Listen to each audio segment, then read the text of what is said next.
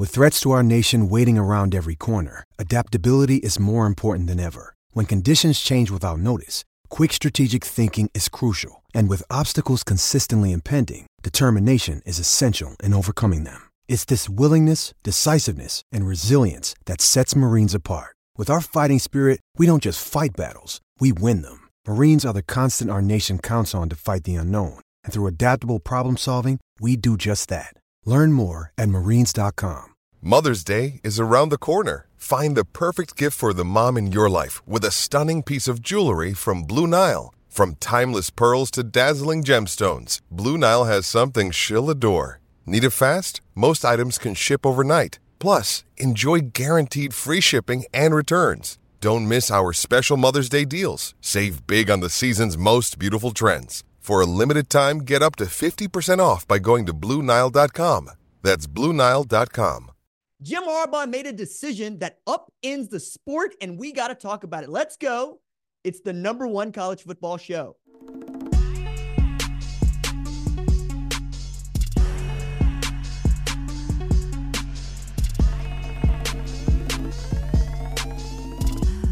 What's up, kinfolk? Welcome to the #1 college football show. I am your host, RJ Young. Thank you for watching on the Fox Sports app, YouTube, or listening wherever you get your podcast. Today, we got to do an emergency podcast about Jim Harbaugh and his decision that is going to upend the sport. And I say emergency podcast, but, it doesn't really have the same sort of urgency because we kind of been thinking that this is the way it was going to go for Jim Harbaugh for some time. And where did it go?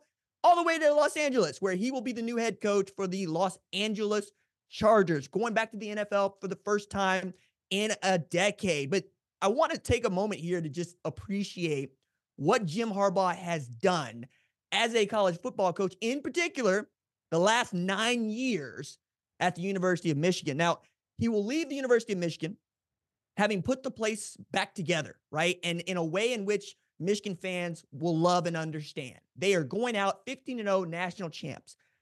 I don't know that we were thinking about Michigan winning a national championship even 3 years ago, let alone this year. We always thought that perhaps it would have been Ohio State coming back or Wisconsin finding a way through.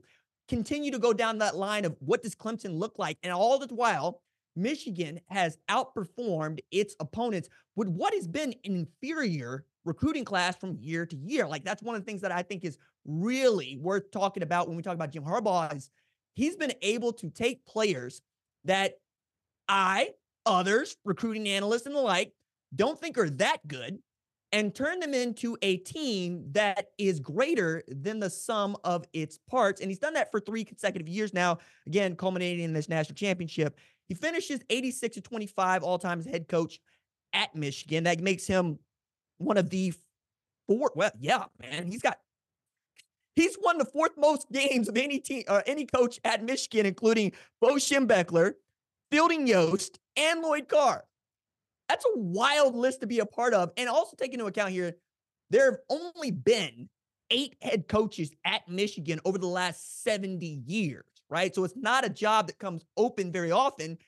And without, some shade to Brady Hoke and some shade to Rich Rod, you do a pretty good job there. You win a bunch of football games, and Jim Harbaugh proved that, yeah, you can get off to a rocky start, even go 2-4 in the plague year in 2020 and bounce back from that. And I think that is where we get to see what Jim Harbaugh and that experience really does at every stop he's had, right? Because it is a man that was coming to Michigan after having having coached in a BCS title game at Stanford, which is a hard place to win football games. Same thing at San Diego, Pioneer League, where they don't give athletic scholarships. And went on to be a head coach at 49ers and coached that team to 3 consecutive NFC championship game appearances before taking this job at Michigan. Then gets to Michigan, understand that Ohio State runs the Big Ten. Ohio State had run roughshod over the University of Michigan for the better part of 10 years and won a college football playoff national championship, all while we're all looking at Michigan going, are you going to figure this out, Jim Harbaugh? What is it going to take? And after that 2020 season, he really did change the culture and change the personnel and the staffing around him nearly every year. I mean, remember this. After 2020, He had flirted with going to the NFL, right? We always thought that was going to be a way out because it just wasn't working at Michigan at the time. He ate this ridiculous incentive-laden contract that didn't pay him what he was worth. And then he had Josh Gaddis on staff, along with Mike McDonald on staff. And those guys helped him turn the 2021 team into the kind that not only could beat Ohio State, but could win a Big Ten title and then make the college football playoff with Cade McNamara at quarterback. He developed a Joe Moore award-winning offensive line with offensive line coach Sharon Moore. And then Josh Gaddis won the Broyles Award in 2021. They ran it back after losing Josh Gaddis and Mike McDonald. Mike McDonald, who's defense coordinator for the Baltimore Ravens and also probably in line for a head coaching job himself, right? You change over to Matt Weiss and Sharon Moore and Jesse Minter. And I'm thinking, you're losing a lot, man. Not only are you losing a lot, we all know what your recruiting is like. We all know what you have to get out of Blake Corum. You have to get out of Roman Wilson. You have to get out of Cornelius Johnson, Will Johnson, Mike Sanders-Still to go make this work. And that's exactly what they did. They ran it back in 2022, right? They win a Big Ten title. They beat Ohio State. They make the college football playoff. They get embarrassed by a Texas Christian. In that particular game, J.J. McCarthy showed us the reason why we didn't really expect him to be the kind of guy that can lead a team to a national championship. And then more adversity. A lot of this that they brought on themselves, admittedly. But you lose Matt Weiss. You elevate Sharon Moore. You got a head coach that's being forced to miss 6 games due to suspensions, or I should say voluntary suspensions in the first 3 games of the season to basically satisfy the NCAA. And then another 3 games to satisfy the Big Ten. And you also lost Sharon Moore for a few of those games too as your play caller. And yet and still, those players, led by J.J. McCarthy, Blake Corum, Mike Sanders-Still, Junior Colston, and the like, they all decided, no, we're just going to go win. We don't care what you got to say about our sign-stealing scandal. Connor Stallions probably gets a hat tip here. We don't care what you got to say about our head coach being a little bit eccentric. We don't care that our interim head coach is going to cuss on national television, that he's so excited to beat Penn State. We're going to continue to show up, and we're going to do what we know how to do, which is win football games. At every step of the way, they wanted to be embraced. Like, I can't believe Jim Harbaugh said it, but it was true. He said, Michigan should be America's team. And I'm thinking, dog, nah, man, like that's just not how everybody else is getting down except the University of Michigan. And they carry that all the way through to a win against Iowa, right? Then they get into the playoff. They get that dramatic overtime win against Nick Saban, which means Jim Harbaugh and Michigan are the last team to beat Nick Saban in Alabama. And then they not only go win the national championship over Washington and Kalen DeBoer, they beat the guy that ended up being the guy to take over at Alabama.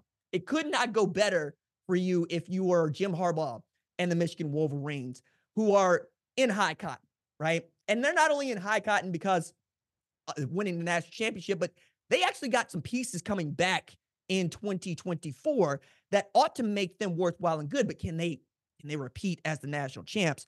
We need to get into that. But I also want to say that Michigan did everything they could to try to keep Jim Harbaugh as their head coach. Like Ward Manuel was telling anybody that would listen, I'm trying to get him to sign this contract. I really am. I'm trying to get him to sign this contract, and I'm trying to let you all know that I'm telling him we have $125 million on the table. Please take it from us. They even had tried to come up with a contract that was going to have incentives and clauses in there that basically exonerated him of any wrongdoing on their behalf if the NCAA came down with some punishment for Michigan, right? This is on the same day that the Los Angeles Chargers apparently came up with a deal that Jim Harbaugh just could not turn down. Now, we're recording this on Wednesday afternoon, just after the news had broken. So we don't know what the numbers are, the years, the money involved, and what it took to get Jim Harbaugh to leave Ann Arbor, to move to Los Angeles, to take over that particular franchise. But I got to believe that it was a hell of a lot better than what Michigan could match. And, you know, full credit to Michigan on this, right? Because they could have fumbled this. They could have just said what they had done in 2020. We'll let you go. We'll give you this contract that isn't really worth much of anything, and we won't fight to keep you. But they are fighting to keep him because they understand not only did they find a guy who could lead them back to the promised land, Jim Harbaugh is the perfect guy for Michigan. Not just because of that whole Michigan man thing, but I don't know of another head coach that could galvanize his program the way that Jim Harbaugh was able to galvanize the Michigan Wolverines, given all that they had to overcome. Again, a lot of this was self-inflicted, but they beat Ohio State, they beat Penn State, they beat Iowa, they beat Bama, and they beat Washington.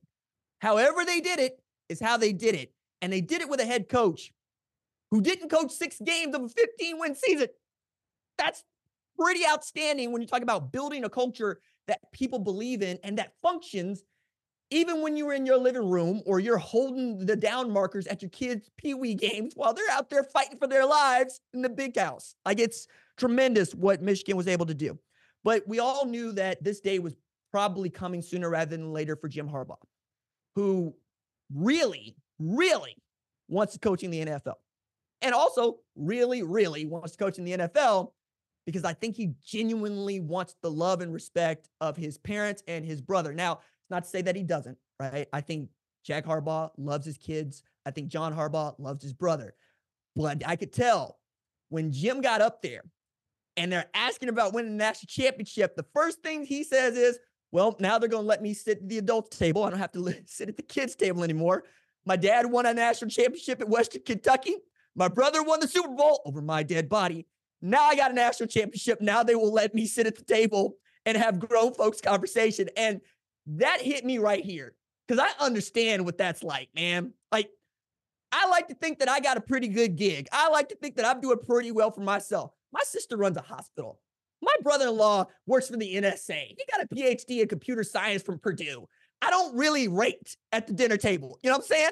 So I understand wanting to get back into this, right? No.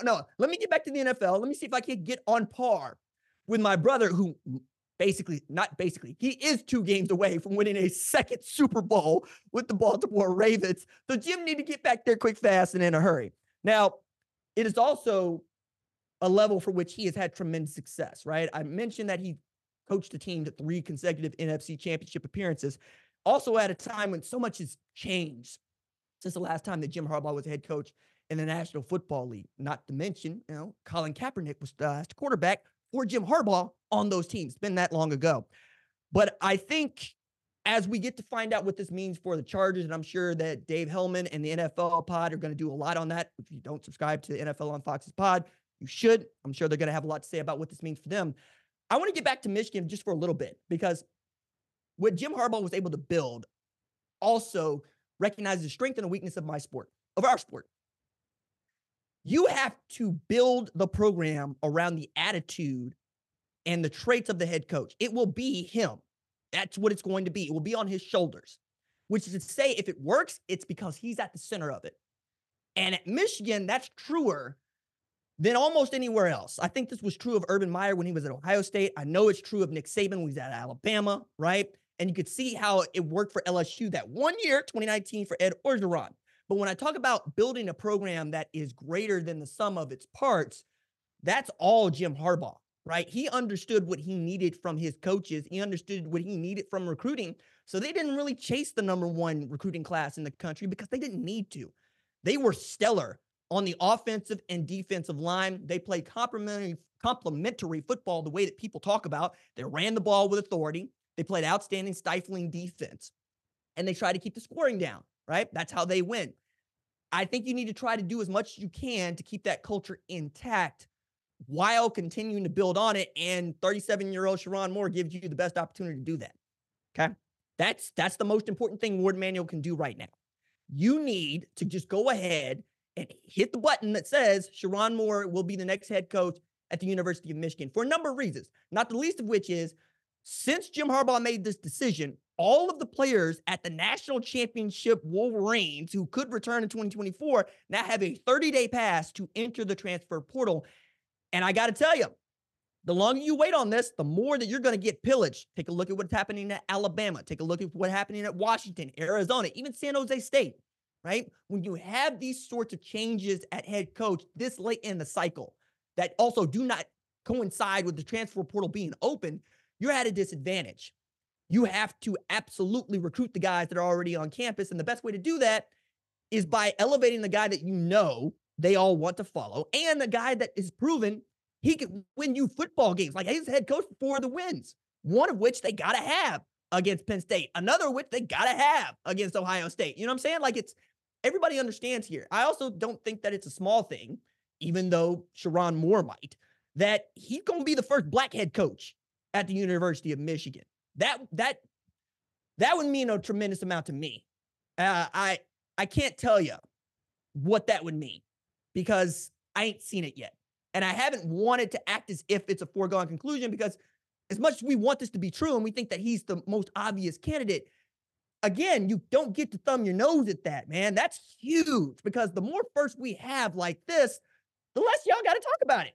Honestly, that's what it's going to take. And when you take a look at some of the players that have come through the University of Michigan and what they mean to that program, having a man like Sharon Moore not only lead your program, but perhaps get you back to repeating as national champ goes a tremendously long way, especially with Detroit being right there, which is also a tremendously black community, right? So I'm already there. I'm already there with Sharon Moore being your head coach. Also means that you probably get an opportunity to keep a guy like Ben Herbert, who is the strength and conditioning coach at Michigan. And my buddy Michael Cohen, who covers the Big Ten for Fox, wrote a really great piece earlier this year that I encourage you to read about Ben Herbert and just how integral he was to this turnaround that Jim Harbaugh was able to institute. Every major football coach you've ever heard of swears by his strength coach. Every single one. Mickey Marotti over at Ohio State. Tommy Moffitt when he was at LSU. I mean, I can keep going down the list here. Scott Cochran when he was that guy at Alabama. Everybody's got a guy for which they can depend on to not only police the program at times when, coaches can't, or I should say, the on-the-field assistants and the head coach can't be around the program, but also is what you want when you're talking about grit, toughness, and the ability to play. Now, I wanted to be a strength coach, so I pay attention to these things a little bit differently than most. I don't think about guys being bigger, faster, stronger so much as I say, did you have a bunch of injuries? And if you had a bunch of injuries, are they the same variety? Are they the same kind? Because that means that there's a flaw in your strength and conditioning, meaning your science is wrong. Your science is wrong and you're getting kids hurt. They can't play if they're hurt. Not only was Ben Herbert great at keeping those guys healthy, remember, he brought Blake Corum back from that ACL tear, right? And he was the guy that they needed in the crunch time, and he set the all-time career rushing TD record for Michigan. He's healthy. Donovan Edwards, healthy. J.J. McCarthy, healthy. That offensive line was so deep that they could go to wherever they wanted to, right? He was able to get guys back into shape and get guys back onto the football field. I also think that he's going to do a lot about keeping your continuity, right? Because when you're going into winter programming right now, like winter training is right now, guys are going through it. You need your strength coach here almost more than you need him at any other time in the year, especially if you got new recruits. You have transfer portal kids. You have early enrollees, guys that are learning what the program is about from the strength coach. You got to be able to try to keep that guy. That's a tremendous amount that you're going to need. The last part about this that I think is worth talking about at this moment is just what this means for the sport. It's a really interesting conversation to have, but if you ask the question now, who is the best head coach in all of college football, you'll probably land on Kirby Smart pretty quick. After that, you got to go down to Dabo Swinney, and there are people that still don't understand Dabo Swinney hadn't been the Dabo Swinney of the last few years, and we don't know if he still got it like that, right? We need to see it. Is it Mike Norvell at Florida State, right? Given what he was able to do in that regular season. How long before you get to Kalen DeBoer or Ryan Day or even Lincoln Riley or Dan Lanning, right? It's kind of wide open in as far as Kirby Smart and everybody else, but some things change, more things stay the same. Nick Saban was who Kirby Smart is now for years, right? I also think that we're going to have this conversation because we're going to see a 12-team playoff for the first time ever. 155 years we've been playing college football. This is the first time we're actually going to have like a for real double-digit team bracket to try to find out who the best team is in all the land. Every other major sport got these brackets, but apparently we're just late to the party. That's going to have a lot to do with who we think is good, right? And I also think that's not a foregone conclusion that even if you were able to keep both Sharon Moore and Ben Herbert and all the guys you expected to come back on that Michigan team, that they're going to be good in 2024 because the schedule is wildly different You're welcoming in new opponents, UCLA, USC, Washington, Oregon. You're going to have a schedule that is loaded, quiet as it is kept, and it ain't going to be quiet for very long. Michigan got Fresno State, got Texas on the schedule, among others, right? Their non-con this year is ridiculous. They got a rematch with Washington coming in October. You know what I'm saying? Like they got a gauntlet run that's coming up. So you need to do everything you can to try to put them in a position to not forget repeating as national champs. Just try to win the Big Ten. That's going to be the task here. You see what Ohio State has been doing? Loaded for bear. They went into the portal and they brought out some studs, all because of what Michigan has been able to do over the past 3 years. And now the man that was leading them, the man that had that dramatic turnaround, is gone. So if you are a Michigan fan, this is the time when you need to absolutely circle the wagons and figure out what it's going to be, because we're in a new college football, baby. We're in a new era. We've lost Jim Harbaugh and Nick Saban in the last 3 weeks from the sport. If you think that we're not going to see some change, you were in for a rude awakening. I, for one, love me some chaos. Love me some change. I like it when stuff is upended. I do my best work when we're in the middle of chaos. It's my favorite time, right? I am on equal footing with everybody else. And I got to tell you, if I'm a college football coach and I'm on equal footing with Michigan, I feel pretty good about my chances. All right. That is going to do it for this episode, emergency pod, of the #1 college football show. We will be back Thursday with our regularly scheduled programming. Our #1 college football show leads of screening are Jack Coakley and Torrin Westfall. They make us better in the film room. Production assistants Kiara Santana and Jim Cunningham. Put the special in our special team. Social producer Javion Duncan. Make sure the recruits and the rivals see the cake we bake. I got Tyler in here directing for me today. This is sending in the signal. Senior producer Catherine Cordaji sees the entire field from the booth. Lead producer Tyler Wojak calls the plays from sideline and play snaps on my clap. We'll see y'all on Thursday. Till then, stay low. Keep those feet driving. Deuce.